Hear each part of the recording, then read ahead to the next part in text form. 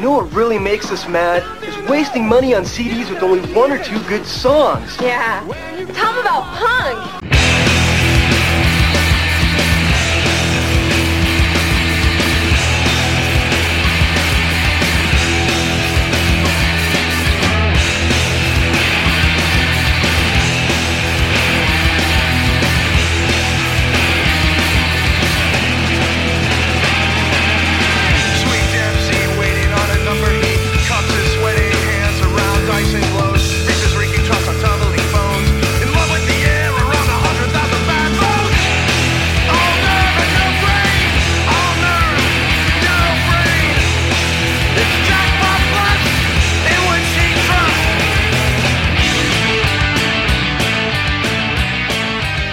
Hello everyone, and welcome to Punk Lotto Pod, the game where no one wins. I'm your co-host, Justin Hensley.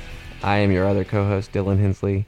And this is the show where, using a number generator and the Rate Your Music Punk charts, we pick one EP and one album at random to discuss. Like what I did? I switched EP and album on that one.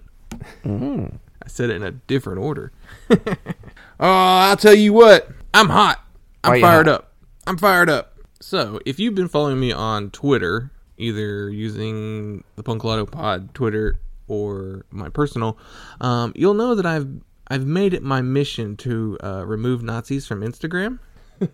And there is a record label based out of Greensboro, North Carolina, of course, right?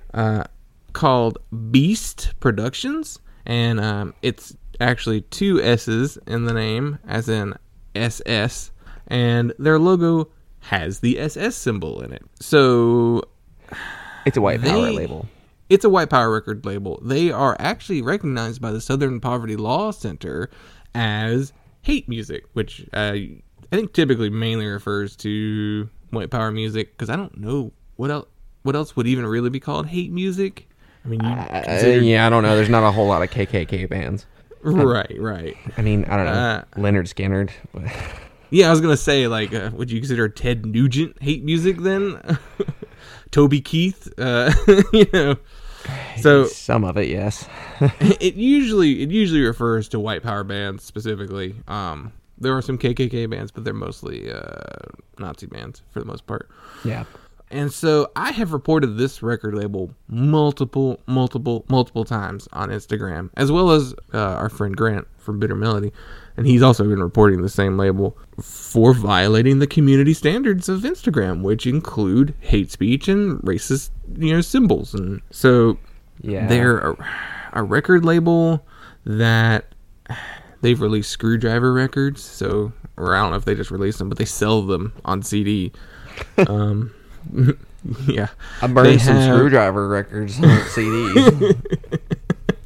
Yeah, white power labels, I think, still deal very heavily with CDs, because I think a lot of record plants will even turn stuff down if they find anything offensive. Yeah. So they have posts on there with Totenkopf on them, which are the little Nazi skull crossbones thing. The "Are We the Baddies" skulls. They've got posts with 88 in it all over the place, which stands for HH, which stands for Heil Hitler. Yeah. Which is like an alphanumeric it's the number of keys on the keyboard. Yeah, sure. And also the number 14, which refers to a 14-word mission statement by a KKK leader. So anytime you see 88 or 14, or there's a year, right? There's like a 1770 something. I don't know that one. There's the RAC. Yeah, Rock Against Communism, which is another white power movement from the UK, which was in direct opposition to Rock Against Racism. They use those hashtags. I've noticed, so PayPal does not allow them to operate on their site because they have a use discount code PayPal sucks. Mm-hmm. And then if you look at what they use to actually, purchase, it's email us your order and I'll send you an invoice. And it's oh, okay. Yeah. So PayPal won't let them use them. Yeah. So Instagram keeps denying it, even though it's clearly a white power label. Like I said, Southern Poverty Law Center recognizes them. So I want everyone who listens to this to please go to Instagram and find Beast Productions, remember 2 S's, and report them, because there's no reason they should be allowed to operate on Instagram. And while you're at it, go through all of the accounts that follow them and report them too, even if they're private. Yeah. I know Grant has gotten some private accounts taken down. Yeah. If they're I've been doing that private, they're today. like even more obviously, because Yeah. it's like, oh, you know to hide it. There's a bunch of other ones in there too, like anyone who uses a lot of Nordic runes in their name who follows that label. It's like, yeah, there are a lot of Nordic. Yeah, probably Nazis too. A lot of probably Nazis. So I went through and was reporting a bunch today, and so far none of them. I got a picture taken down which had a swastika, a guy with a tattoo of a swastika. I got that one removed today, but they didn't take the guy's account down even though it had the 88. And I kind of get why they didn't take the rest of it down, because all the other pictures were just of him and his girlfriend. So it wasn't even like he's kind of a smart Nazi in the sense that he knows he can't post too much racist shit. Yeah, well, that keeps it buried. So Yeah. squash them, make them afraid. Don't give them a platform. Yeah. They need to be deplatforming. All this thing- YouTube, Instagram, free speech bullshit is why we have racism on the rise, white power groups on the rise, hate crimes on the rise. Trump is our president. Right. Because, well, Like, they can say what they want. It's the internet. It's got to be free. Bullshit. well, because all these websites are privately owned. So if the companies are saying, no, we don't want it on our platform, then you can take them off. You're not limiting someone's free speech. And also that actually refers to the government, not, corporations or other people. So the government can't tell you what to say. The rest, it's like, you're not immune. You're not immune from repercussions for things you say.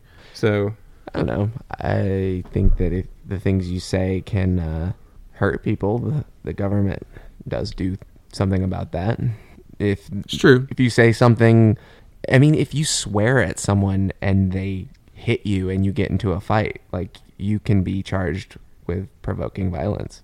Yeah, I mean, if you say something that can provoke violence, like, or if you incite a riot, it's like, well, I had the free speech to say it, but you aren't. Yeah, it's right. Well, anyway, that's our little rant. I don't know. That's what I spent most of the day doing today. While making notes, I was reporting accounts. So, yeah, I want to get them taken down. It's my mission. Well, anything else before we get into the show? Not really. Nothing really new on my side. So, yeah, I haven't really done much. I think we've only had a couple days between recordings too, so that may be a factor too. Yeah, well, let's just dive right into it then, I guess, because there's some weirdness going on here. So, for this episode, we got the year 2010, however you prefer to say it. And so we'll take a look at the Rate Your Music charts for that year, as rated by members in the United States. And I have to say, number 1, who the fuck is that? yeah, I don't know this band. The Brave Little Abacus? They're a Midwest emo band? Okay. How are they number 1? Who are they? That's the weirdness of Rate Your Music. Well, okay. They have had music released by quote-unquote records. And at least one of the members is in the band Me and Capri's, which... Yeah, whatever that is. That name is a little more recognizable to me, but I still don't know anything about them. So I don't know why this is rated so highly. This is not something that I remember anyone who was into emo talking about in 2010. Yeah. Considering what else is on this list that falls under the Midwest emo tag, yeah, something's off here. This is just some nerd band, I guess. And yeah, whatever. Okay, moving on. Number 2 is LCD Sound System. This is happening. Whatever. It's fine. I don't like LCD Sound System, and I don't think they're a punk band, so they shouldn't be on this list. dance punk. I don't. It's not a punk genre. It's No, an electronic genre. Well, there's 2 LCD Sound System records on here. Yeah. This was the year they came back, right? Or something like that. I don't know. They, he, them, it, band, group, single, musician, Adam and his package. except with like Coke. Yeah. Interpol crossed with Adam in his package. Yeah. Number whatever. 3 is Nails on Silent Death. This is a representative. Yeah. I get that. People were into that album in 2010. People are still into that band, even though, isn't that Todd Jones dude kind of shitty? Yeah, he seems kind of not great. I don't know if I think he's just a dick. I don't know that he's Yeah. actually like done anything to actually be canceled, but he just seems like an asshole. Hey, number 4 was a big deal in 2010. It's Titus Andronicus, The Monitor. Yeah, people cared though. Yeah, I did. Civil War concept album. It's not punk though. Why is it on here? Folk punk? It's not folk punk. Yeah, I don't know. If you listen to folk punk and you listen to that band, they don't sound anything alike.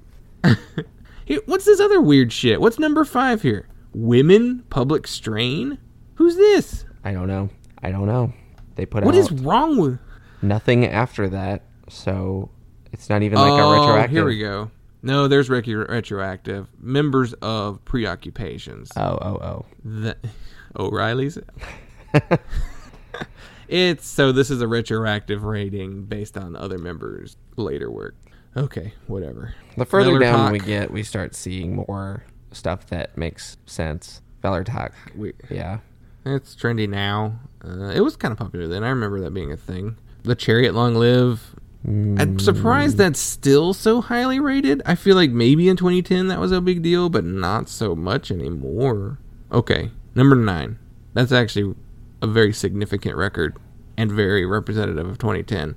It is Snowing. I could do whatever I wanted if I wanted. The only full length from Snowing. They were hyped. They were. I remember being like really excited about that. Yeah. It's one of the last records I remember coming out where I was that excited.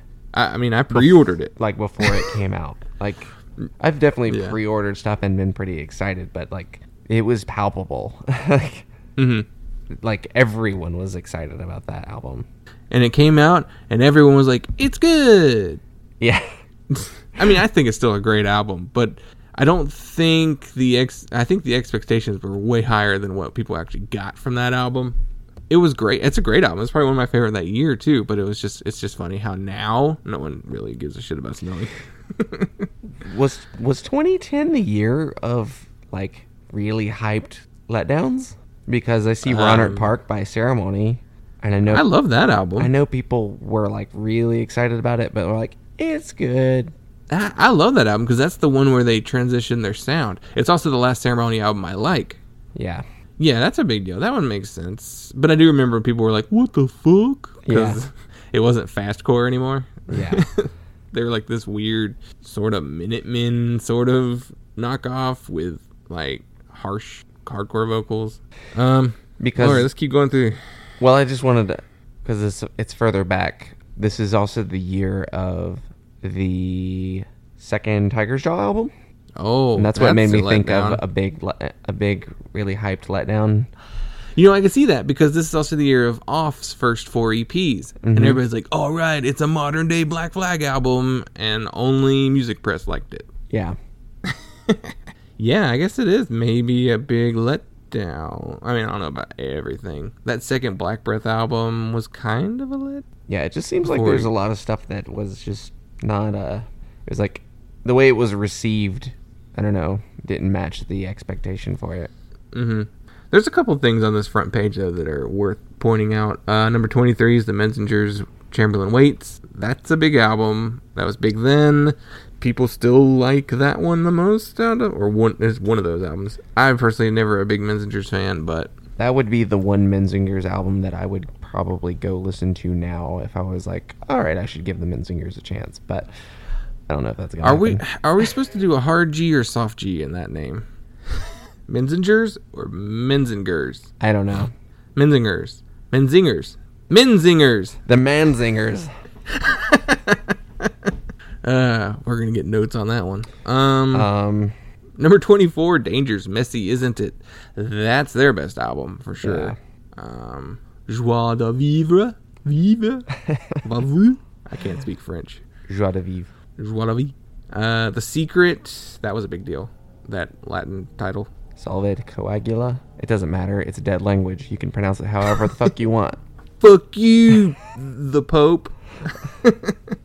You don't really know how it's pronounced. Here's the real best album of 2010.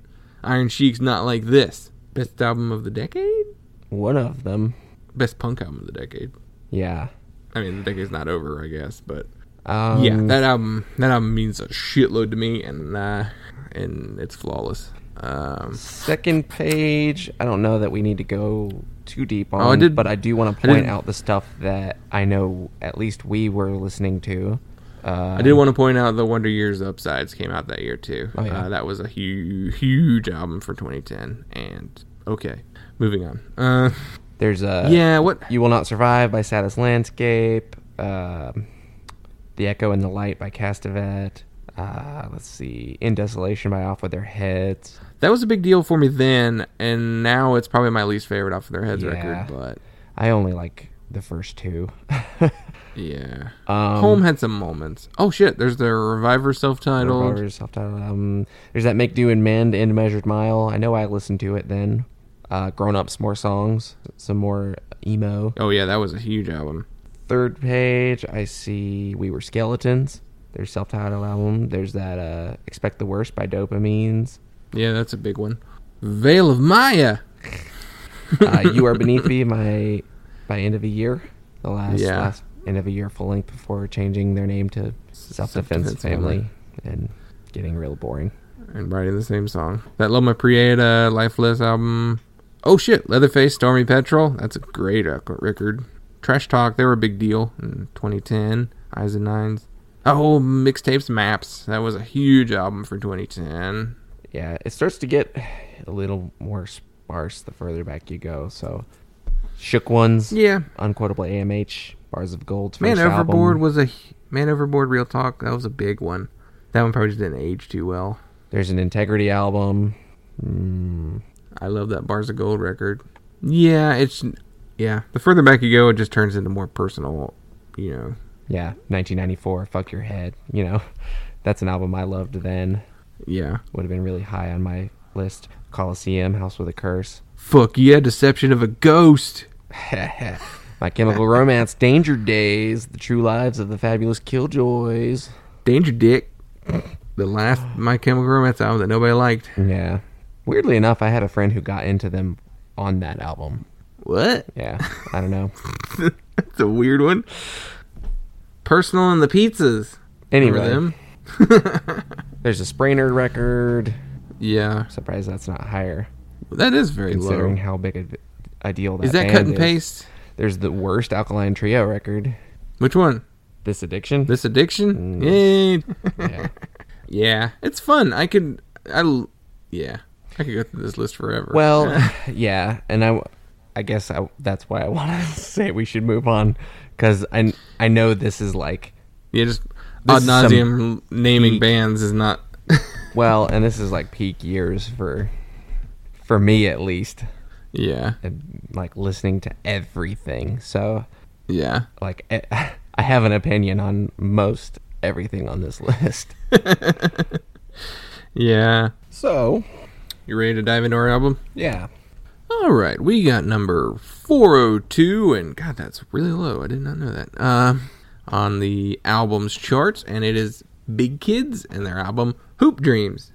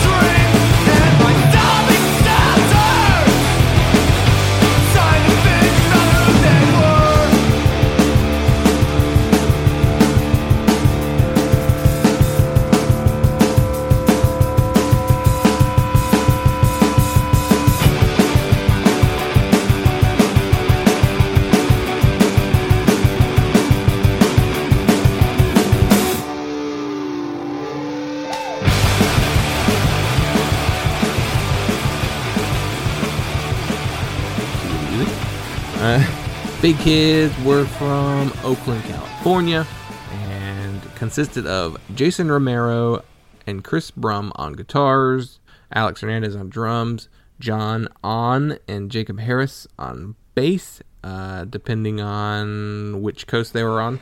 Right. John was the West Coast bass player, right? Yes, he played in the band Ed Hachuli. Yeah.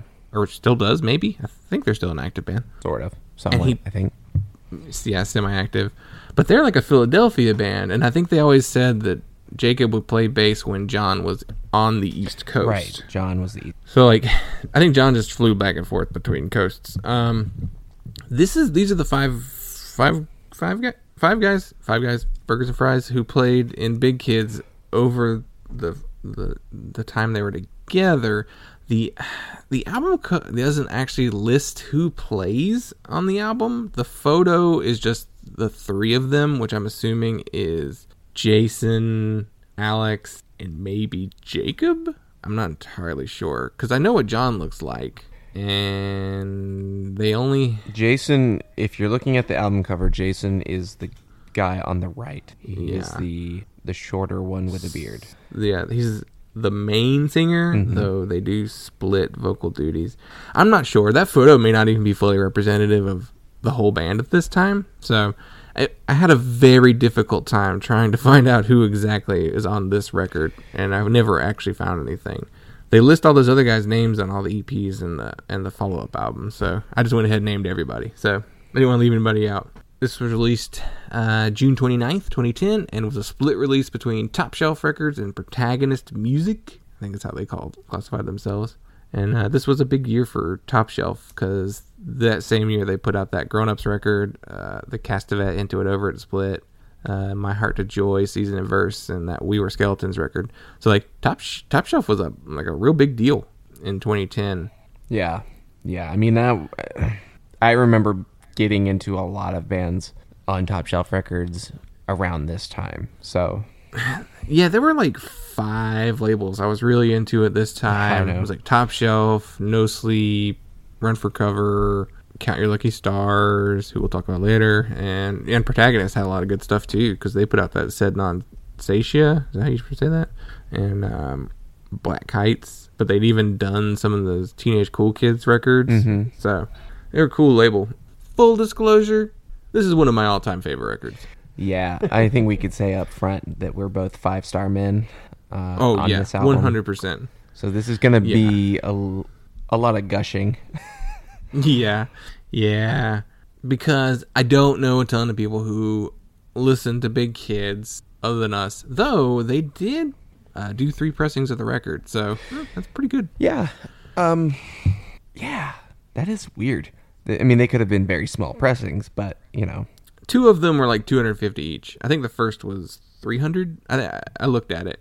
But yeah, they did 3 pressings, and the third pressing is still available from the label, which kind of makes sense, just because they had a very small window where they were very active. I feel like there's maybe a 3-year period, at least on a national scale. Yeah, I mean, they didn't start their Facebook page until 2009. Yeah, and this album was 2010, and Phone Home was 2011, and Phone Home is their last record. Yeah, because they did the Don't Be a Baby EP. They have a song on the Lauren Records comp, and they have a split with Koala Cost and a split with Joyce Manor of all bands. Yeah, I think I have all of the EPs and splits. Yes, I should have. I have all of them too. Their records, yeah, I have everything they've done. Okay, musically, what are they? So I was thinking about this. It's kind of like Iron Chic. Kind of, yeah. And for some reason, I never really classified them in the same vein because I guess I always thought of Iron Chic as being a Long Island, Latterman style punk band, and never really connected Big Kids to that sound, just because they're a Bay Area band. So yeah, I guess mentally I've always associated them as being, in in the lineage Bay Area bands. in the lineage of Bay Area bands. So like a Jawbreaker, you know.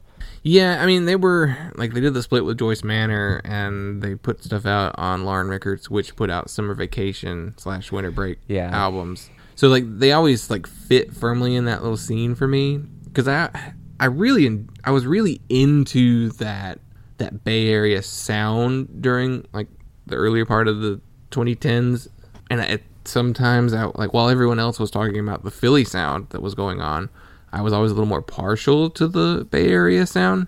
But if you think of them in the sense of comparing them to, say, Sprainerd, who were doing the same thing at the time, the similarities kind of pop out a little more. But at the same time, I've always thought of them as like a poppier version of Bear vs. Shark and a little bit of Small Brown Bike. Yeah, like a little less crazy and a little more fun than Small Brown Bike. Yeah. Well, that's accurate. And I always thought that I was weird for thinking that. And then doing research for this, I saw quite a few press bios essentially, and they compared them to Bear vs. Shark and Small Brown Bike. And I was like, oh, okay, I wasn't making that up. That was something I actually did see. I just kind of internalized it. So it feels like they were doing the Latterman influence sound right before it broke. Because Iron Sheik and Reviver had put out their albums in 2010. And Sprainerd put out their first EP, but people didn't really love Sprainerd until the following album. Yeah. Well, and then the long deluge of Iron Sheik clones that came out. And I mean, Iron Sheik and Reviver were such new bands and were so directly connected to Latterman that I guess maybe they kind of took all the air out of the room. Yeah. I mean, anyone doing something similar just would have fallen by the wayside. Yeah, I never really... I don't know why I never thought of them that way, but then I was listening to it, like I said, and it just clicked. I was like, wow, why was that never a big comparison? And why did they not get bigger if that sound was really catching on at this point? Yeah, the only thing I could think of is that they jumped the gun, because I don't know, what month did that Iron Sheik record come out? Do you think... I think Rate Your Music has that listed. I could look them up, but I mean, so Big Kids on their next September 3rd. That's September 3rd is when the Iron Sheik record came out. Yeah. So maybe they just slightly like jumped the trend. Yeah. And no one really realized it. And again, they did kind of go in a I was going to say that the next album did something a little different, and and they were a little more. They weren't like noodly emo, but they did have some more intricate guitar parts than a lot of the Long Island Sound. Yeah. So you were going to say something before I interrupted with the date. I was just going to say the next album they kind of changed their sound a little bit. So true, they got a little more garagey, I guess. A little fuzzier. Which again seems like that was on trend, but maybe it was a little bit before that trend too. Because Philly, I don't think Philly had shifted to that kind of garagey, stonery, emo punk. Yeah. I don't until think a little Joyce bit Manor after had quite this. blown up yet. So yeah, maybe they were just originators, not appreciated in their time, and people will someday look back and say, "Wow, they were doing this before everybody on two different punk trends." It's so weird because if you think about like the way people look at music in the past, like, okay, what do we think of when we look at 30-year-old music? Yeah.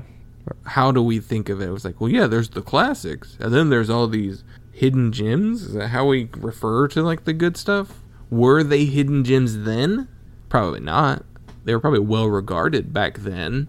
It's just interesting to see what like sifts to the top over time. Well, yeah. I mean, artist longevity has a lot to do with it. So, you know, who's big then and then continues to be popular. Yeah.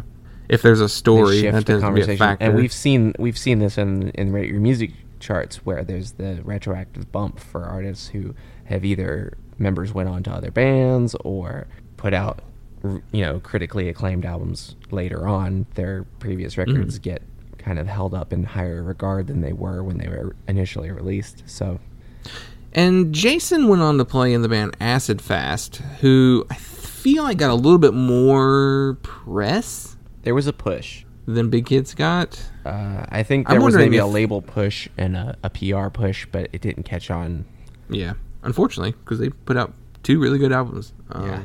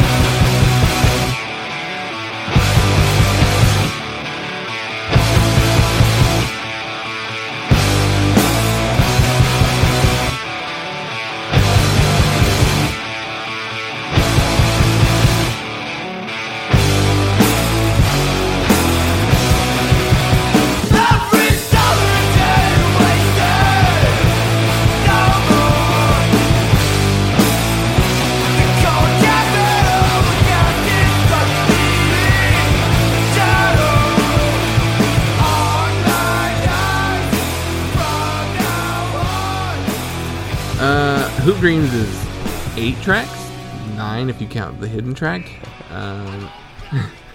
which is the band singing along to the theme song to Family Matters. It's 8 tracks, and like one of those tracks is a short little instrumental with like a party recording going on in the background.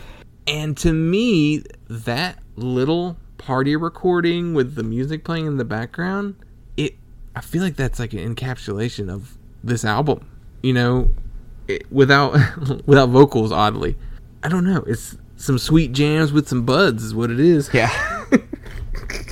I don't know how else to describe it. It's the pizza high five. Yeah. Basement show.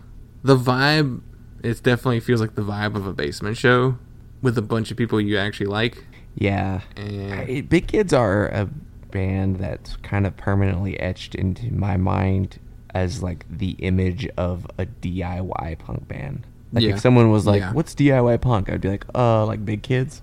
And it's not even 100% true because they did have some label releases. I mean, I guess there's still DIY element to that too, but They were DIY labels for the most part. True. Yeah.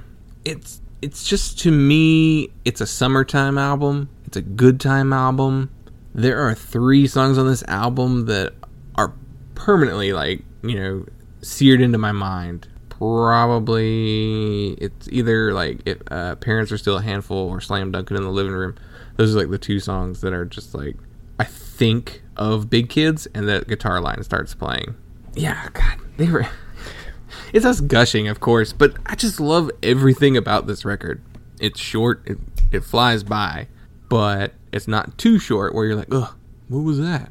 Where you don't feel like it was useless to put it on. Yeah, you know, considering that there's only 7 real songs on this, it's almost really an EP. Yeah, but it is. It has the playing time overall of a full length, and it feels substantial, even though it's kind of short. Yeah. Yeah. So it's one of those things that you're not supposed to do as a music critic or whatever, where you shouldn't say, like, you shouldn't talk about a band as being like criminally underrated or like, because in a perfect world, you know, only the best bands would be well recognized, and I don't know. But this band is so criminally underrated. They really and are. It bummed me out that they didn't catch on and that people didn't listen to them, and bands from this time period or that we we've maybe mentioned in the as we were going through the charts, but I know we'll talk about this a little bit more when we get to our EP. We will. That very undeservedly are what Still people get talked about? Are what people remember from this time period. Yeah. It's frustrating, and I think what held them back was not being the exact right sound that everyone was into at the exact moment, and then they were in this very crowded scene of, I feel like there was like a new album every month that everyone was talking about who was into like more emo and punk influenced stuff, anything like sort of indie punk or DIY punk or whatever. And they just, I don't know what it is. They just didn't hook. Which is amazing because they're so catchy. Yeah, these songs are There's something hooks. There was something that I was thinking about also when I was listening to this album yesterday. Like, on this album in particular, they do something that I always want bands to do. Like, they do so many things that I'm always wanting from punk bands that a lot of bands don't quite deliver. I think maybe like the most recent thing that comes to mind, that maybe not totally sonically but philosophically or aesthetically, Pup kind of does this, where they're really loud and really catchy, but noisy and a little bit experimental without completely going off the deep end, without derailing the flow of an album. Which I can see that's where the Bear vs. Shark thing kind of lies too. Yeah. Because I would also compare Pup in little ways to Bear vs. Shark. Yeah. Like they're like the rambunctious little brothers of Bear vs. Shark, maybe, with a little bit of Beastie Boys in there. Yeah. Yeah, there's it's just a feeling when I listen to this record that I don't know, it just feels like a good time. I don't know how else to describe it. There was a review that I actually sent you yesterday that I found on Sputnik Music. Let's see if I can find it real quick.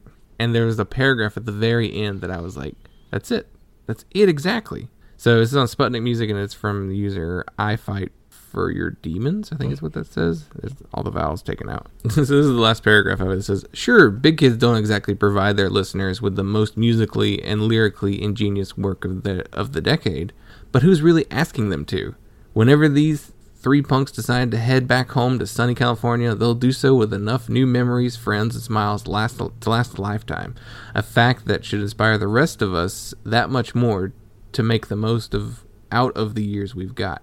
So if you're strapped or for reasons to party, feeling a bit too old, or just aren't all that stoked on life, give Hoop Dreams a spin. What have you got to lose aside from the best years of your life?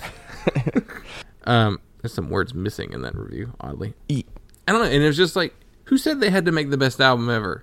You know? They had fun, and they made memories. And I have memories directly tied to this record and this band.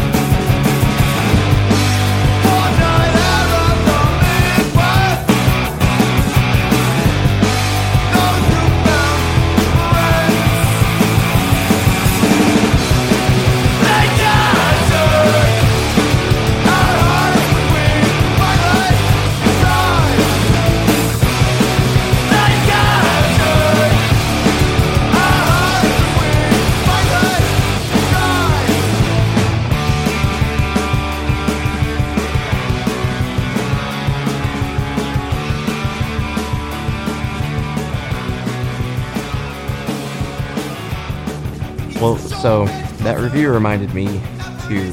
They were, and this may have contributed to their ultimate disintegration. They were a touring band. Yeah. They seemed to tour pretty aggressively, and we actually booked them. Yeah, I was going to say, I've seen Big Kids twice. The first time was at Fest. They had a solid turnout in the middle of the day. It's at that old bike shop they used to use as a venue that they don't use anymore. But yeah, the second time I saw them was when we booked them to play our local coffee shop. I still feel bad about that show. Well, so that show probably shouldn't have happened. It almost didn't happen. Because so the way it all worked out, they had posted some tour dates. They had some blank spots in there, some like TBA spots. And in between maybe like Virginia and Tennessee or something, they had an open date. So I was like, hey, we should book them. So I reached out to them. Yeah. Didn't hear back forever. And then for some reason, I commented on a post of theirs and said something like, hey, I messaged you. And he was like, hey, we messaged you back. So I had to look in like that secret folder, the Facebook Messenger folder where it like puts stuff from people that you're not friends with. That won't notify you when you get a message there. Yeah. The other messages folder or something like that. So that they had responded. So I had a message from Jason, I believe. So it just kind of came together really last minute that we ended up booking them. Yeah. And that may factor into when the show happened. So I want to say you got confirmation on like it was like the week of Fest. The week before you got confirmation that it was happening. I had to wait and get confirmation from the coffee shop we were using to do shows to get that approved, and then make some flyers and like run them over there. Those flyers were pretty much up over the weekend while I was in Florida at the Fest. And then the show was like a Tuesday night. We had no local support. Because we thought Acid Fast was going to be on the show. I'm like, that'll be enough. Even though I regret not finding a local to help bring in some. Well, the thing is, I think we tried to reach out to some of our friends, but it was just so short notice. And like I said, it was like the Tuesday after Fest. Right. And they toured up and down the East Coast that like month of Fest, and the understanding was they didn't have a great time. Yeah, I think a lot of those shows were very poorly attended because it was East Coast Week of Fest. Yeah, and those not familiar, so East Coast Week of Fest, a lot of bands from up north tend to travel down to Florida to play Fest. But instead of just going directly to Fest to play, a lot of them are looking for shows along the way.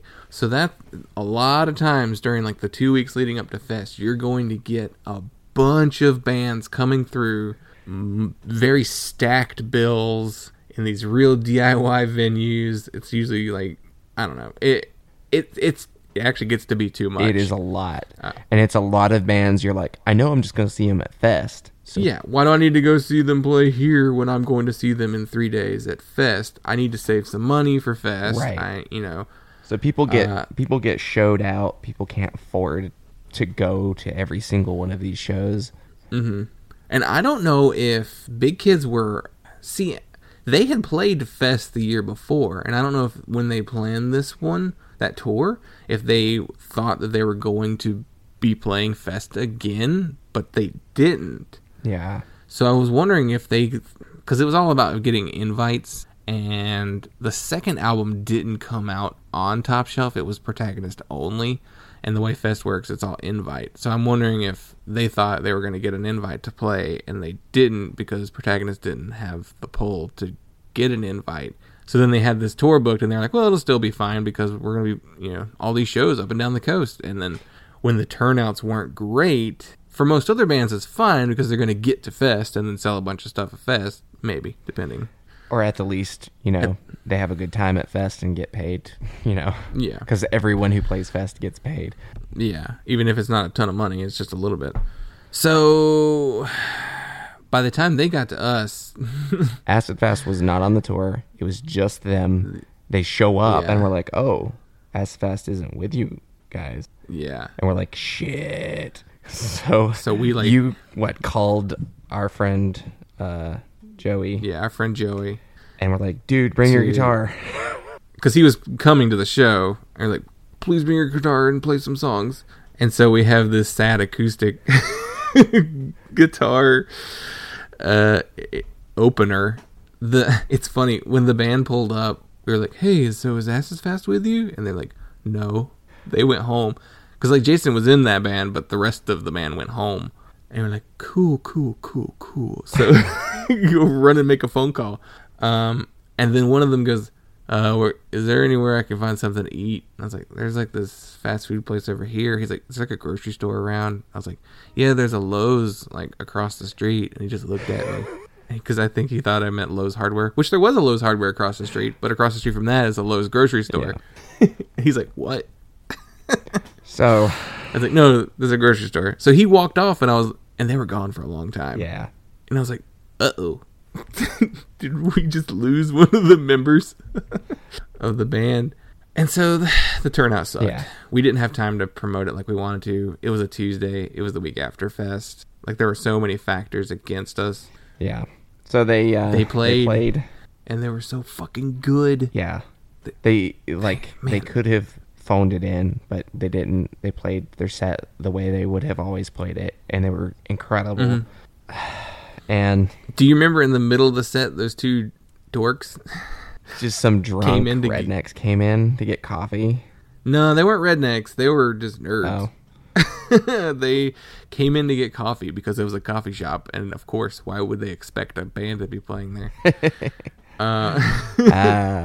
That's the old Hickory music scene. It's just like, yeah, there's a show at this coffee shop.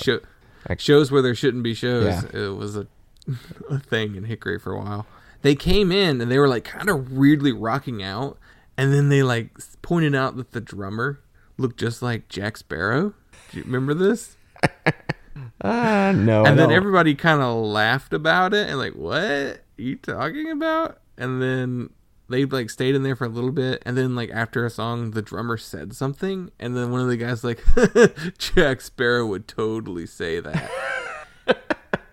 And then they just like left in the middle because they weren't there for a show, they were just there for coffee. And Grant like chased them down and tried to convince them to come back in and finish the set because it was like already halfway over. Yeah, they didn't come back in.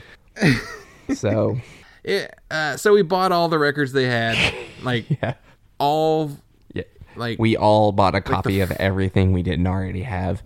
Yeah, which I luckily didn't have the EPs and the new LP. So like they made, to be honest, they probably made more in merch on that show than they may have done over the whole weekend of Fest. But so they needed a place to stay, obviously. And I couldn't let them stay because where was I living at the time? You were probably in the house with roommates who were like would have made them sleep in the garage. Yeah, that's what it was. No one else in town really had space, or at least weren't volunteering to let them stay. So I was like, yeah, I mean, the other guys had like 1-bedroom apartments. So. Yeah. So I was like, well, you can follow me up the mountain an hour drive and sleep in the lobby of my dorm. So they did. I sat in the lobby with them for a little while after the show, and I remember we talked for a little bit, and one of the dudes in the band, I don't remember who it was, sat and read the student newspaper, like the whole thing. What? And I don't remember if he was like halfway through it or like he had read the whole thing. He had been reading it for a while. He stops and asks me, "Is this a Christian school?" And I'm like, "Yeah." And he asked me like, "How'd you hear about us?" I was like, "The internet.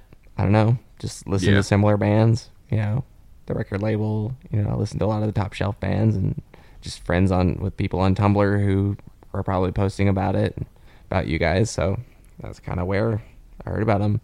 And that that night was like, that was like or at least that weekend was like the beginning of all of the Occupy general strike, like. So yes, marching. Because I was looking at the Big Kids website doing research for this, and I found a post that says we're in Hickory tonight, and I was like, oh fuck, we're on the website.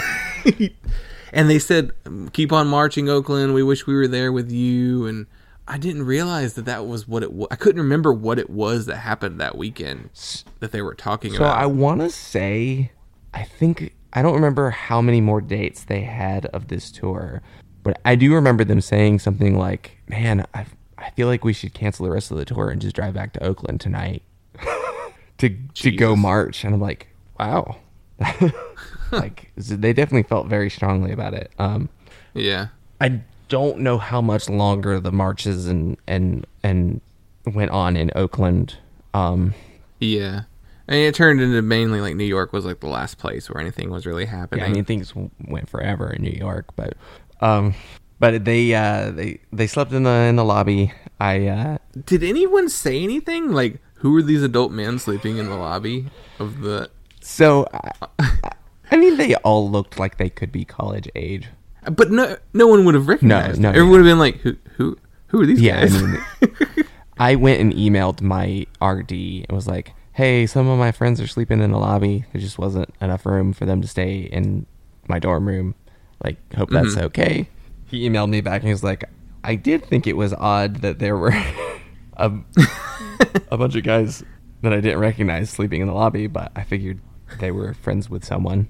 They didn't look threatening, so yeah. I mean, they looked like they were sleeping, So I got up the next morning. I took them to the cafeteria and like used my my credit or whatever to buy them all breakfast. I was just like, seriously, like, load up, just like eat as much as you want, like take some fruit, take some stuff with you. Like, I feel really bad that, about the turnout, and they were really cool about it, and they were really nice. They were like, hey man, don't worry about it. Like, some shows are poorly attended, a lot of the shows were like also, that on that tour. It gives me the impression of they didn't have any other shows either. So I'm wondering if they would have even had that show that night, or if it just would have been an off day. Yeah, they and if I know they were excited to be close to Asheville. They were like, oh yeah, we'll probably go spend most of the day in Asheville, and because we love that city. Yeah, I would love to get their opinion on that whole situation. Now, it's funny. I have Jason Romero's email address still in my Gmail, because you know how Gmail had GChat or whatever. I don't know if it's still there anymore. His name would always be on the left-hand side of my screen for years. Like, I never erased it. So his name's still there. I wonder if he even still uses it, though. Probably not. But, yeah, I would love to get their take on that, especially now that Big Ken's is done. And it's been, how many years? 2011? Yeah. So 8 years. Yeah. Well, anyway. Fuck. Oh, shit. We've been going a long time. About this one. That's okay. We don't have much to say about the next one. We already said we were 5-star men on this one. Right. So go listen to Hoop Dreams. Please. I hope the little clips I put in there. Go listen to all of the Big Kid stuff. It's all great. Yeah. I mean, it won't take you very long either. It's not... Some of the splits, they only had one song on. They have one song on a comp.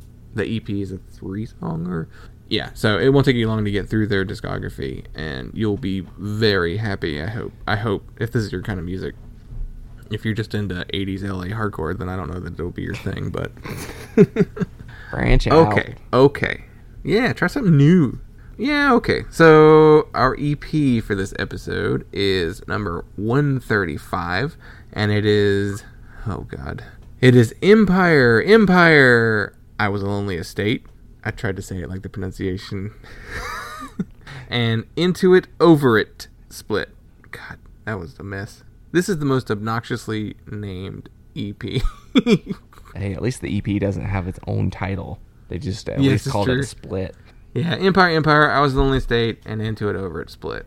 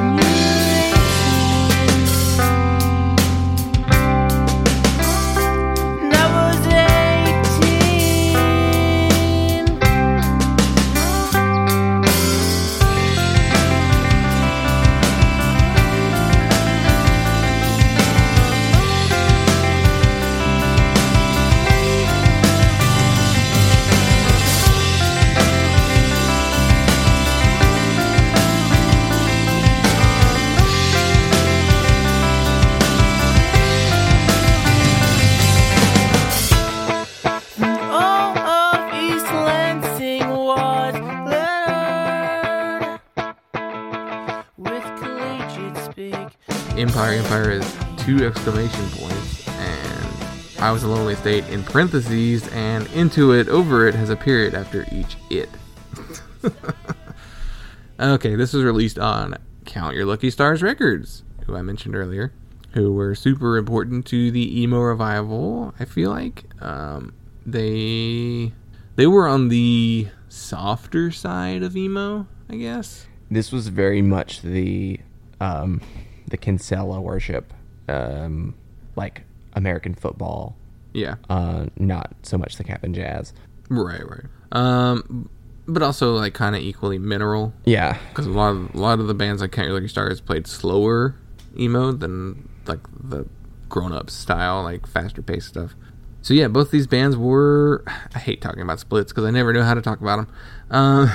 Empire were from Fenton, Michigan, and the primary musicians were Keith and Kathy Latinen. They had like a rotating cast of bass players and drummers, and I never found any liner notes that said who played what on the 7-inch. And they were the more mineral, like early Jimmy Eat World sort of emo. And Into It, Over It are from Chicago and is the primary project of Evan Weiss. And they play the bigger, more poppy style, like more Braid and Promise Ring sounding emo. So, and I think at this time Into It, Over It was just Evan. I don't think he had a live band, but I don't think he'd had any other members on the records yet. And this was part of Into It, Over It's 12 Towns series of splits that he did with Koji and Castavet and Bob Nana and Swing Set and Everyone Everywhere, where each song was based on a city. So, okay. What'd you think of this? So I used to own a copy of this 7-inch. Yeah. At this time, I remember being into a lot of this stuff. I listened to a lot of Empire. I saw them play at Edge Frat in Asheville. And I have a t-shirt still. I had a couple of their 7-inches. You know, I don't dislike them. Yeah. But I get nothing out of it now. That's how I felt. I wasn't even really into them back then. I listened to it and I was like, it's fine. Like, I wasn't mad at it, but I wasn't like really enjoying it. It's also only one song from Empire on their side. And unfortunately, we get 2 Into It, Over It songs. Yeah. I didn't really like his voice. It was very high sounding. It sounded a lot like Anthony Green or like Chris Conley from Saves the Day. Yeah. Like, just not fully nasally, but it wasn't not nasally. Yeah, it was fine. The Into It, Over It songs, I don't know, which side did you like better? Probably the Empire side, because I feel like more thought went into it. Yeah, because Into It, Over It is the guy who did, I'm going to write 52 songs.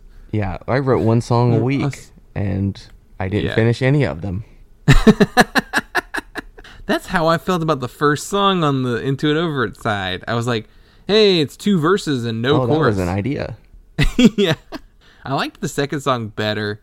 It had the more piebald quality that I liked about some of those 52 songs. I don't think I ever listened to all 52 songs. I did.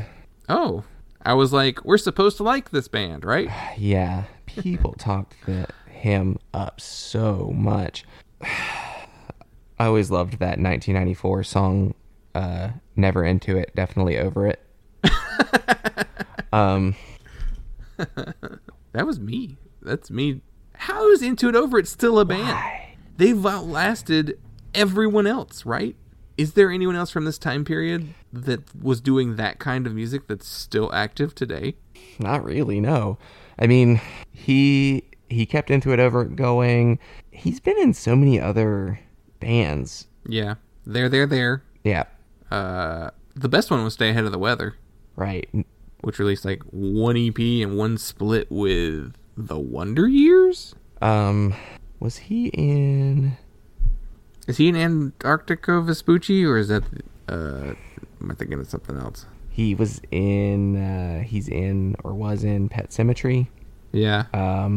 Oh, you know what? He's not the only... So, okay. Around this time, Tiger's Jaw was also doing this thing. And they are still together. some of the screamo acts, like Piano Becomes the Teeth. Is High Tide Hotel still a thing, or are they gone too? I think they're gone. What, Dikembe still going? Yeah. Dikembe would have been around this time, maybe just maybe a year later or so. Tiny Moving Parts. Yeah. Mm-hmm. So, like... Yeah, look, he's definitely the one who's playing this type of music that made it the longest and has made the biggest impact, I guess.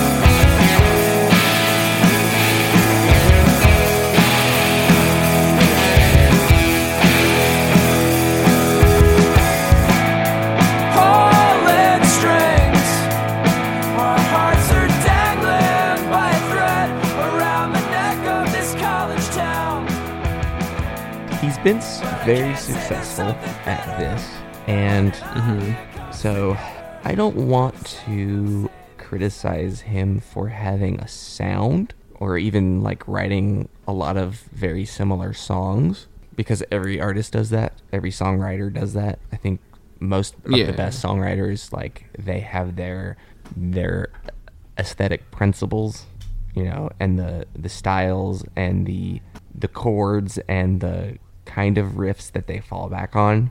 Sure. I want to say, though, his one idea isn't good. And he has used it so much. And I want to say he's successful at it primarily by pretty much pretense. The whole 52 weeks thing, the 12 towns thing. It's a Sufjan trick. Right. That's what I came. It is a trick. It's saying this is important because I say so, without showing any real work. You know, where most people, they may write 52 songs, but they also don't save all 52 songs. Right. It's not hard to write a song and release them. It's hard to turn all of those songs into full songs. Yeah. It's a writing exercise more than it is an album, you know. Like, the bulk of everything I've written, I wrote in like a day. I mean, like, it's not hard to get the ideas down. It's the execution. Yeah, but he was also recording them and releasing them every single week too, and that was the issue, because I think they were like a MySpace thing. But then it doesn't. Given more time to polish things up, it still doesn't work. Proper was like boring. The one, which sucks because he took half of Castivet and doesn't let them do their thing. I mean, they didn't write the songs. I guess he's the primary songwriter, but I don't know. I tried listening to Proper. I was like, this is boring. Yeah. I just lose focus instantly. So, how do you feel about his voice? It's fine. Actually, I think his voice may be his strongest skill, because, like I said before, he has a very Travis Shettle piebald quality to it. Yeah, I was going to compare it a little bit to Bob Nana too. Yeah, that's valid too, but he doesn't utilize it all the time. I don't know. It's strange. He has those 52 songs. They don't all sound like that, but I don't know. There's 2 songs on here, and I don't remember what the first one sounds like. I don't remember what the second one sounds like. I mean, I know it was electric and had drums, but yeah, I can't. There was no hook. There's nothing memorable about it. I remember him strumming a chord on like, just like the verses were pretty much just chord 2 3 4, chord 2 3 4. Just like, all right, but nothing interesting was going on in between those chords. Yeah. So he had to crank out those 12 singles in 1 year or whatever, 6 singles in a year or whatever, how he did it. So yeah, this EP, it encapsulates so much about the shape of emo and the emo revival, the Midwest thing.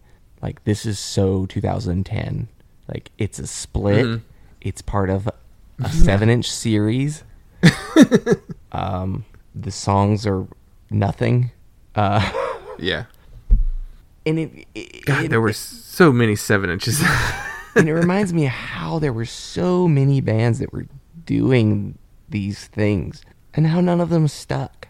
And how it was all this weirdly self-congratulatory, like, oh, we're doing real emo. We're bringing it back. Yeah. And we're DIY. Well, because it was like, we're taking it back from the malls. And I think that was... we were supposed to write good songs?